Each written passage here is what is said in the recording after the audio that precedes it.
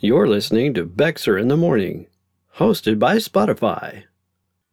Hello, Americans. This is Jet Bexer, broadcasting live from Satellite 2. Now, here is the news.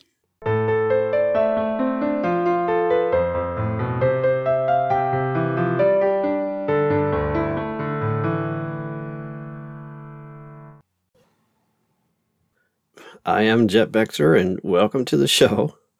We are coming live to you from the future. Today is debut day.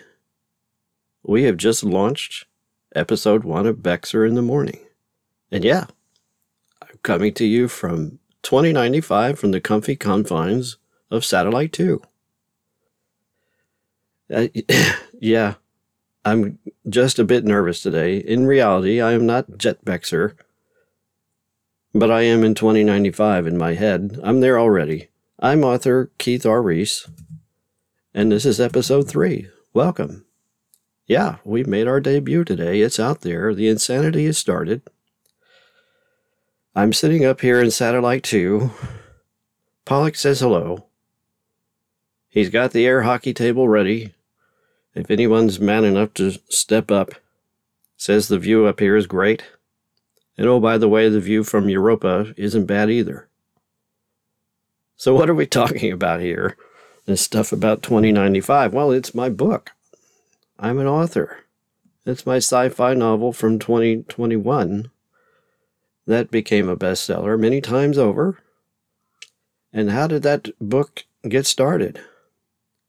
Well, as I mentioned to a certain group of people on Facebook, we'll call that group JLELO. Yeah, we got to send them a little love.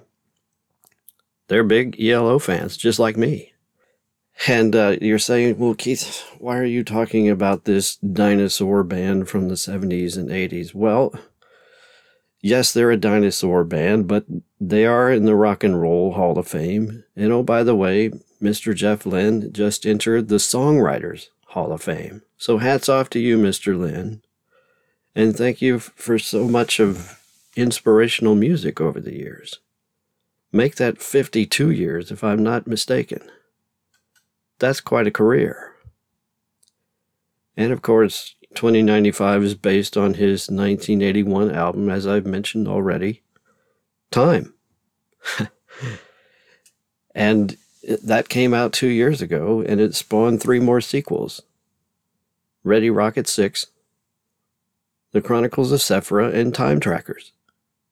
And if you haven't read those books, I would suggest it. If you're a music fan in general, or if you're a sci-fi fan, most definitely pick those up. The ebooks are there, paperbacks, and even in hardcover. Some people have been buying the hardcovers. Thank you very much for that. And all 4 of them are based on ELO music or ELO titles that fit the chapter titles throughout the series. You know, where I see fit, where I saw fit, and where it fit in with the story. So yeah, the whole thing is inspired by ELO, and people are saying, why are you saying you have a podcast inspired by ELO? Well, there you go. There's the answer. So what else am I working on? I've already alluded to the fact that I'm attempting my first shot at nonfiction, and we're writing about sports, we're writing about me, and that's what I'm talking about, and things that happened to me when I was growing up, when I was playing every sport I could think of. So yes, I'm not going to give the title away just yet. I don't even know when this book is coming out. It's not even halfway finished with the rough draft. But yeah, nonfiction right now is my current WIP. And you say, what's WIP? Well, in the writer's world, that is work in progress. And we have many different, acronyms, just like everybody does. FOS is one of them. Full of shit. Like your book is full of shit. You're full of shit. I've heard it all. And in this business, there's another acronym that I don't know if Jerry Glanville coined this term. The former coach of the Houston Oilers, amongst other teams, I guess he went on to the Tennessee Titans. He coined NFL, which is not for long if you want to stay in this business. If you F up any more like that, it's not for long. And the same goes for this podcast. It did make its debut today. I'm a little nervous. And I posed a couple questions onto Spotify. What did you think of the debut that just dropped today? This episode probably won't drop until Saturday. And today's Tuesday, August 8th. I'll go ahead and put a date out there, even though these episodes are recorded and edited and posted several days later. I think episode 2 will be on Thursday. But yeah, 8/8. Summer of 23, the debut of Bexer in the Morning has begun. The chaos has begun. When you're doing this, you put yourself at risk. I got over the fact of putting my books out to the public and being criticized. I'm okay with that. I'm good with it. And now I'm going to have to get used to it in a whole nother way with my voice. So it is what it is. And if people like the podcast, they'll keep listening to it. If not, I'll move on to something else. Yeah, I don't know if that was Jerry Glanville that coined that phrase, not for long. But I saw him, not in person. Well, it was in person, but I was up in the stands at an Oilers game in Houston. When I was in college, me and my old girlfriend, we got a wild hair and drove to Houston. And being a big Bucks fan, I knew the schedule. And we went to the Astrodome and saw the Oilers beat the Bucks. And that's where I remember seeing Jerry Glanville on the field. He was a great coach. So, what do we do next? I'm actually not using a clock today. I'm just kind of going with it, even though this is the 3rd episode. I was a little shocked when I heard that my offspring, Izzy, actually is out of bed right now, and she's waiting for me. She wants to go swim laps. She gets these ideas, and I'm going, where'd that come from?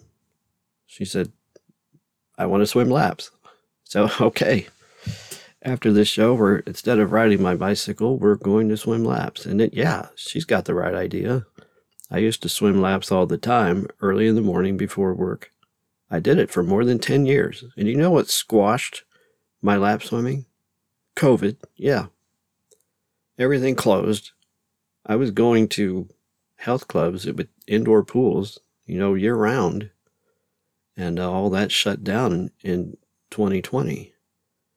And I think I just got lazy. I also had surgery right before COVID started on my foot. Being an athlete, I pounded my feet to death when I was younger and didn't even think of the consequences. But, 40 years later, after so much sports, so much tennis, baseball, basketball, golf, and I walked every course I played. So my feet took a beating, and I ended up getting bone spurs on my heel. Had to have surgery in late 2019, and I was still recovering when the coronavirus was set loose. We won't go into that one either, but we survived, thanks to a very fortunate man that was in the White House. And right now he's very unfortunate. We're not going to go into politics, as I've said, but there is a major shitstorm going on out there in politics. And next year is an election year. And so the shitstorm is just going to get worse. And too many people are talking about this already, so I don't feel the need for me to talk about it. I like to talk about other things. This nonfiction that I'm working on, I've been thinking about the past quite a bit, as I've said. And, well, a lot of it was unpleasant, but still, a lot of it was fantastic. And that's why I'm writing about it. I've experienced some fantastic things, but there's a lot of good that comes, a lot of bad that comes with the good. And where I went to school in Natchitoches, I've mentioned this before, it was a small school called St. Mary's. And my mother worked there also. She was a teacher. I had her as a teacher for typing. And when it got into my high school years, that's another reason why I was thinking about high school during the pilot episode that just dropped today. I was thinking about my own high school days where from kindergarten up through 11th grade, I had a pretty steady diet of harassment. And I'm not going to use the B word here, but in my book, I use the term fan club. I had many fans at St. Mary's, and I laugh about it now. But at the time, it was rough to go through.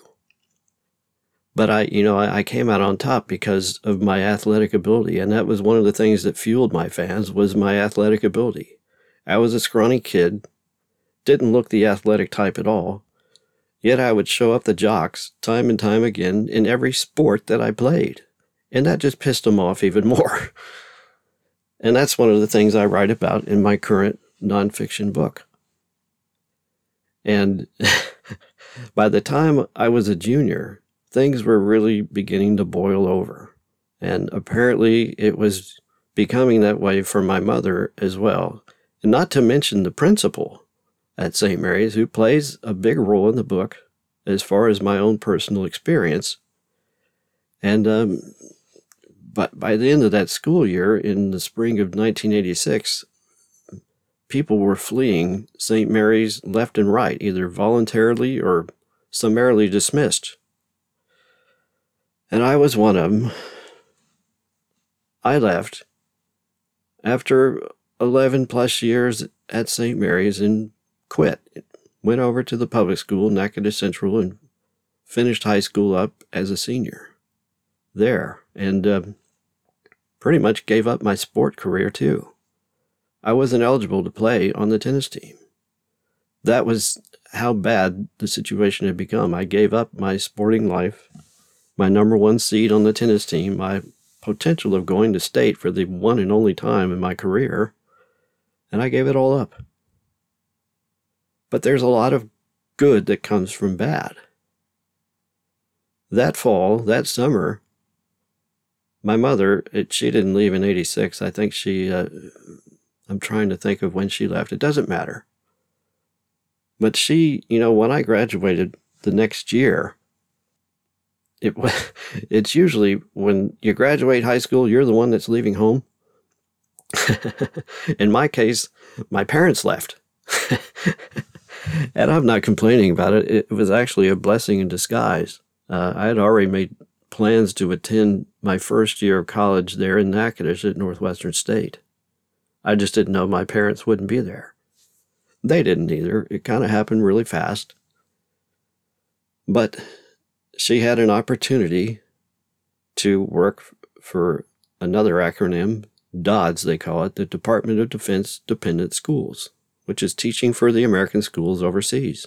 You're basically working for the government. And once their last child, number 5, who was me, graduated high school, I know my dad, he was more than ready to get the hell out of Dodge. So when she got the opportunity to work overseas, they took it.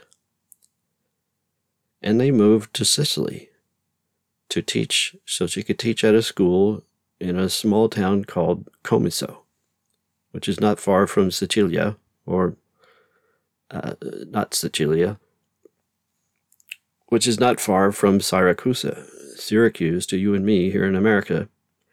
And lo and behold, talk about coincidences, 50 miles off the southern coast of Sicily is an island nation called Malta. And I'm sitting at my grandma's house next door, which plays another big part in my current work in progress.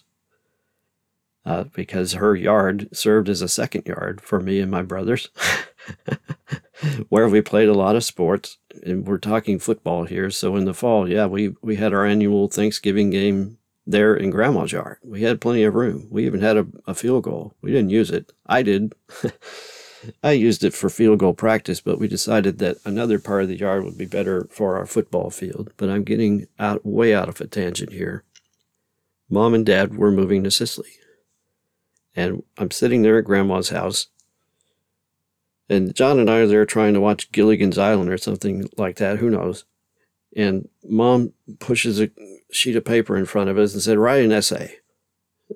We're like, "It's summertime." "Right, Mom, it's not going to fly. I just graduated high school." "No, write an essay on why you want to be an exchange student in Malta." And the first question I have, of course, is what the hell is Malta and where the hell is Malta? It's not a chocolate shake. It is a country. It's an island nation. It's pretty small, but it's densely populated. They say it's the most densely populated country in Europe. Per square mile, I guess.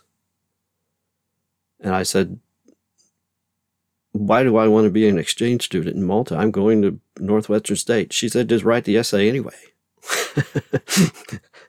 Of course, mothers are all right. They're always right.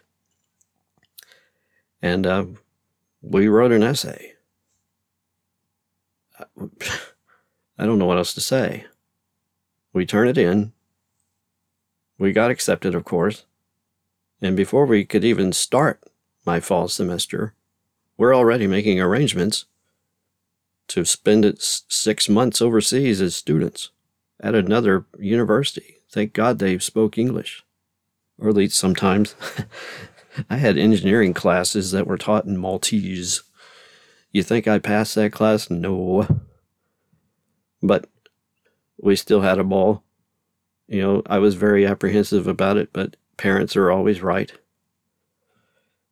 It was the opportunity of a lifetime.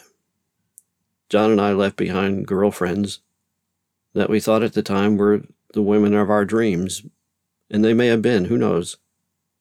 But we both got dumped. They weren't going to wait that long. And the reason I got dumped will be in the book. It wasn't just because we left. I made a colossal mistake with my girlfriend, and it was my fault. It really was. I was an idiot.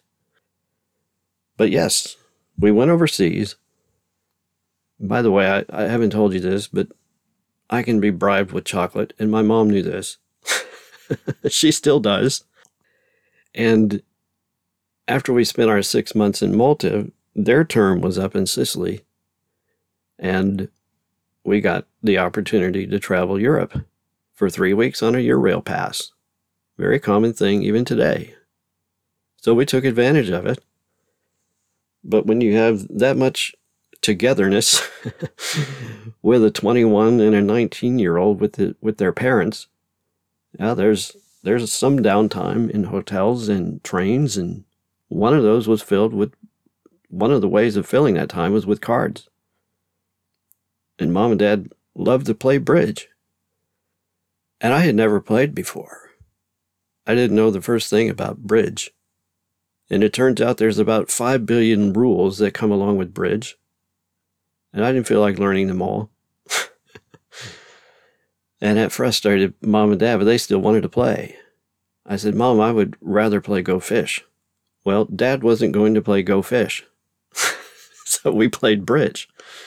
And the way they got me to play was to bribe me with chocolate. And since at the time we were in Switzerland, it made their job pretty easy. So we played bridge. And we got back. I had a girl that was writing me off and on when I was in Malta. And it wasn't the girl that dumped me. I was a dirty rat. I was a skunk. That's the reason I wrote a very small stage play when I was much younger called The Polecat's Tale. Tale as in Tale. It never made the light of day. No one's ever seen it. But it was about my exploits at Northwestern State that first semester in the fall of '87. And I was a dirty skunk. I had lots of girlfriends. I did finally settle on one, thank goodness.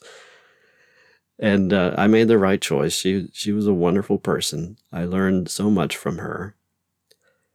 And we had a ball. But there were other girls that I dated before that, and one of them was writing me while I was in Malta. I even dated while I was in Malta. In fact, I'm in contact again with the same person that I dated in Malta by way of LinkedIn. If you can believe that. It wasn't Facebook or anything like that. I found her on LinkedIn just by accident. So yeah, we've been in touch.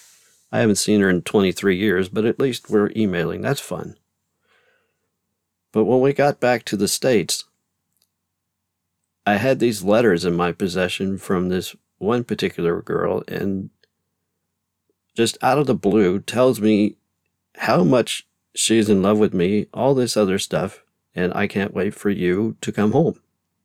And I said, if this is really true, you will be at the airport when we arrive such and such a day at such and such time in Shreveport.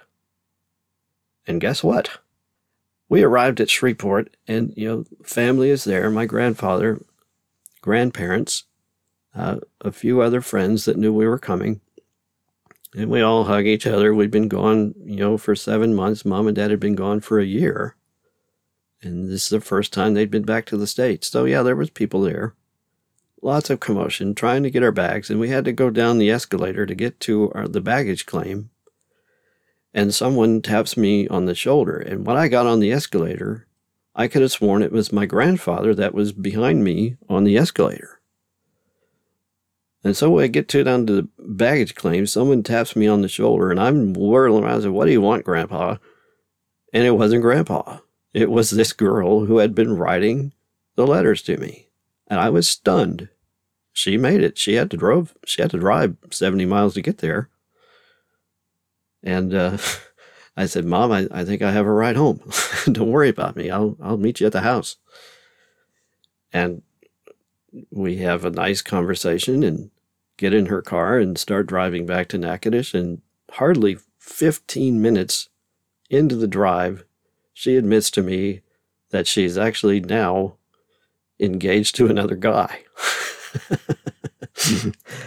So I go from being on cloud nine to having my face walked all over just hardly a few minutes later.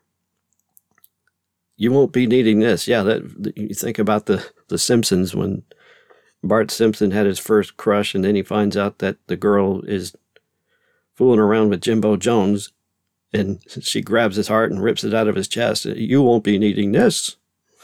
That's kind of the same situation when I got home from Malta. So we're coming up on 15 minutes to the hour, and I hear a minion coming down the stairs, and I think she wants to go swimming. We're going to do that. I'm going to enjoy this day, the debut of Bexar in the Morning. And I was going to talk about current events, but I think I touched on it. There's not much going on out there in the world other than some wildfires that are now under control, thank goodness, and the major shitstorm that's still going on in our country with politics. But it is August, and football is coming. They've already had one preseason game. I'm very excited for college football especially. And I do still watch the pros, even though I banned the NFL after season 2008 when John Gruden was fired from the Bucs. And I think when they missed out on the playoffs that year, it was intentional. That was my assessment, that the NFL was rigged. It probably wasn't, but the media was enjoying watching the Bucs flail at their attempt. They had the playoffs sewed up, with 3 games left. All they had to do was win 1 game, and they ended up losing 3 in a row. That's why John Gruden got fired. And the media was in a frenzy. They were loving it that they lost that final game against San Diego that year, and they missed out on the playoffs after they were a lock earlier in the season. So my self-imposed ban ended after about 3 or 4 years, and started watching the NFL again, and I'm kind of glad I did. All the political stuff they got into with kneeling at the anthem and all that was horrible, and I'm hoping that's in the past. That's in the rear view window now. But I got to see the Bucs win a second Super Bowl during the pandemic year. They were the first team to win a Super Bowl in their own stadium. And then it was done again by the Rams the very next year. So that's a rare feat to have it done twice in a row. But the COVID Super Bowl with hardly 30,000 fans in the stadium was fantastic. And, historical. Tom Brady, what can you say? Even if you can't stand the guy, you can't argue with his success. Anyway, football is starting this fall, and I'm excited. Izzy is not. She's not a big football fan.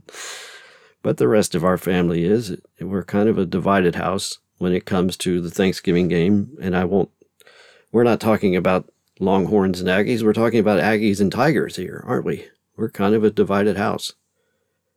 But Mom went to LSU, so I sit on the LSU side. I grew up in Louisiana. Of course, I'm a Tiger fan. And I have nothing against the Aggies.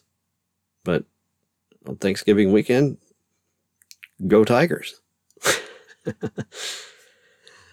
I will wrap up episode 3. It's time to go swim laps with my second, maybe my first fan. I don't know. We'll see if we have fans at all after today. I like to laugh at myself. You'll know this. You'll find out. If you keep listening to this podcast, you'll know. So grab your old ELO records, go spin up the Time album, and enjoy yourself in 2095. Because that's where I am with Pollux. Thank you for listening, folks. And for Jet Bexer, who is forever trapped in 2095 with Pollux, I am Keith R. Reese, bidding you good day.